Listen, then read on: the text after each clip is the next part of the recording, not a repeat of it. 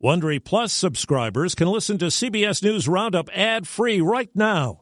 Join Wondery Plus in the Wondery app or on Apple Podcasts. This spring, if you'd rather spend time enjoying your lawn instead of trying to keep it alive, there's good news. True Green is the easiest and most affordable way to get a beautiful lawn. All you have to do is water and mow, and they'll do the rest. Weed control, fertilization, aeration, and even some things you might not even think of. They'll do all of it, while you can do literally anything else. With True Green, you can have your lawn looking as good as a putting green. That's not hyperbole. True Green is the official lawn care treatment provider of the PGA Tour. True Green offers a satisfaction guarantee, and they have a verified best price promise, which guarantees you the lowest price with no compromise on quality. You do you. Let True Green do your lawn care. Visit TrueGreen.com to get the best lawn at the best price with the best people guaranteed. Troubling numbers. We did predict this and we could have prevented it. Pushback for Trump Tulsa rally. The site of one of the worst race massacres in American history. Breonna's Law. All she wanted to do was save lives. She'll get to continue to do that. Good morning. I'm Steve Kathan with the CBS World News Roundup. 3 months after Washington State and New York became coronavirus hotspots, new pandemic battle zones are emerging in other parts of the country where case numbers are rising and hospitals are filling up. Our CBS News team coverage begins with correspondent Carter Evans in Phoenix. We put the stay-at-home order there so we could prepare for what we are going through right now. Arizona Governor Doug Ducey said Thursday that despite the surge in new COVID-19 cases, his state is not in a worst-case scenario. I agree with him. We're okay right now. What I'm concerned about is 3 weeks from now. Former Arizona State Health Director Will Humble says some aren't taking the risks seriously as they come out of lockdown. He says without more mitigation like mandatory masks and more testing at nursing homes, the state's health system could be overwhelmed. It's like when you're looking at a disaster in slow motion, how can you not be frustrated? Arizona is one of at least 14 states where current hospitalizations have increased since Memorial Day. I'm Peter King in Orlando. Florida's nearly 1,700 cases reported yesterday were a new high. Governor Ron DeSantis claims more testing means more positives. To say that there's a spike, there's just never been a spike in Florida. Orange County Health Director Raul Pino disagrees. We are on our way up. There's no other way to describe it. Seminole County's Alan Harris says they went from 2 cases a day last week to 38 on Wednesday. If you look at the moving averages, this is definitely a spike. One community leader in Tulsa calls it a slap in the face. President Trump's plan to resume campaign rallies a week from today in Tulsa, scene of a 1921 race massacre, and it'll be held on what's known as Juneteenth, the date marking the end of slavery. Joe Biden noted it in Philadelphia. The first major massacre, literally speaking, of the Black Wall Street, right, years ago. He's going to have a rally, and he doesn't wear a mask, and he doesn't think these things. I mean, come on. The campaign says it will not change the date despite the pushback. CBS's Nicole Killian tells us the president was on Fox News reacting to the killing that's had the nation in turmoil for weeks. More than 8 minutes of horror. That's 8 minutes really of horror. It's a disgrace. In his first interview since George Floyd's death, President Trump condemned the incident, but he stood by law enforcement and defended his now controversial tweet in which he threatened the use of the military in Minnesota and said, when the looting starts, the shooting starts. It means two things, very different things. One is if there's looting, there's probably going to be shooting, and that's not as a threat. That's really just a fact because that's what happens.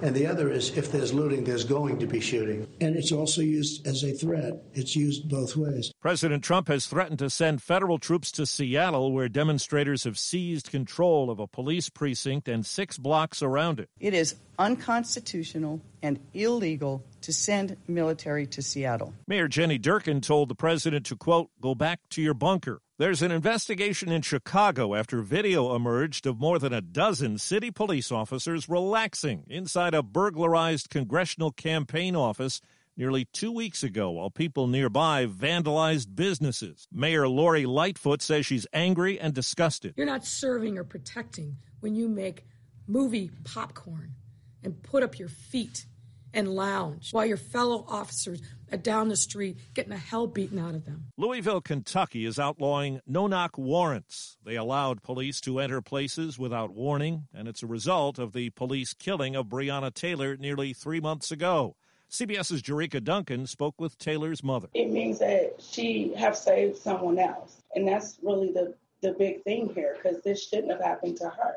With a unanimous vote late Thursday, the Louisville Metro Council passed Breonna's Law, officially banning no-knock warrants countywide.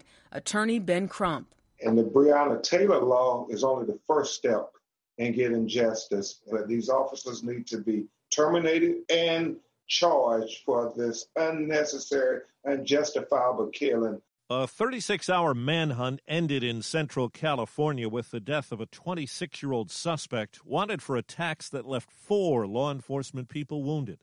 Sheriff Ian Parkinson. This was not a win. This was an end to something that we wish never happened. The only fortunate thing about it is the community is safe tonight. Also in California, a 38-year-old man's been charged with poisoning 8 homeless people, then videotaping them as they went into seizures. Some ended up in the hospital. The Republican National Committee has picked Jacksonville for President Trump's convention acceptance speech. Florida is a big prize, perhaps the biggest battleground prize in November. He wants to be able to say and reaffirm the fact that he's moved to Florida. That's his home state. They've got to vote for their favorite son there, and this is a way to reinforce that message. Political analyst Leonard Steinhorn, party business, including discussions on the platform, will still take place in Charlotte. The video app company Zoom says it suspended the accounts of 2 U.S.-based activists and 1 in Hong Kong at the request of the Chinese government. This happened around the time of the Tiananmen Square anniversary. Zoom says they've been reinstated and won't take action like that outside of China again. Meantime, Twitter says it's removed more than 170,000 accounts linked to a Chinese disinformation campaign targeting Hong Kong and the U.S. Well, futures markets point to a bounce back after yesterday's stock wipeout. The Dow lost more than 1,800 points due to economic fears tied to the pandemic. Market analyst Eugene Peroni says it was the worst day for Wall Street in 3 months. I don't think we're going to see the volatility like we saw in March. There was certainly tremendous uncertainties at that time. And it's not to say that there aren't some uncertainties today, but I think that a lot of those uncertainties are now being corralled. A renowned chef has whipped up something special to keep people safe in an era of social distancing. Celebrity chef Alain Ducasse has come up with a way to allow diners to pack into his tiny restaurant in Paris, hopefully without putting themselves at higher risk of COVID-19. He's installed a ventilation system at Allard that features metal pipes, filters, and diffusers that slow down the speed of air particles 20 times. The idea is to allow time to suck them away before they can spread to the next table. Filters are decorated with Parisian-inspired scenes like pigeons and clouds. Allard has been closed since March. The system cost about $56,000 to install. Deborah Rodriguez, CBS News. The NFL says it's committing $250 million over the next decade to social justice initiatives targeting systemic racism. Some of that money was raised by the league's Inspire Change program. That's the Roundup, produced by Matt Cherry. I'm Steve Kathan, CBS News. If you like CBS News Roundup, you can listen early and ad-free right now by joining Wondery Plus in the Wondery app or on Apple Podcasts. Prime members can listen ad-free on Amazon Music. Before you go, tell us about yourself by filling out a short survey at Wondery.com/survey. A story of betrayal you would struggle to believe if it wasn't true. Listen to Blood is Thicker, the Hargan family killings, early and ad-free on Wondery Plus. Survivor's back, and so is On Fire, the only official Survivor podcast, and we have a twist, a new co-host, the winner of Survivor 45, Dee Valladares. Hi! Listen to On Fire, the official Survivor podcast, wherever you get your podcast.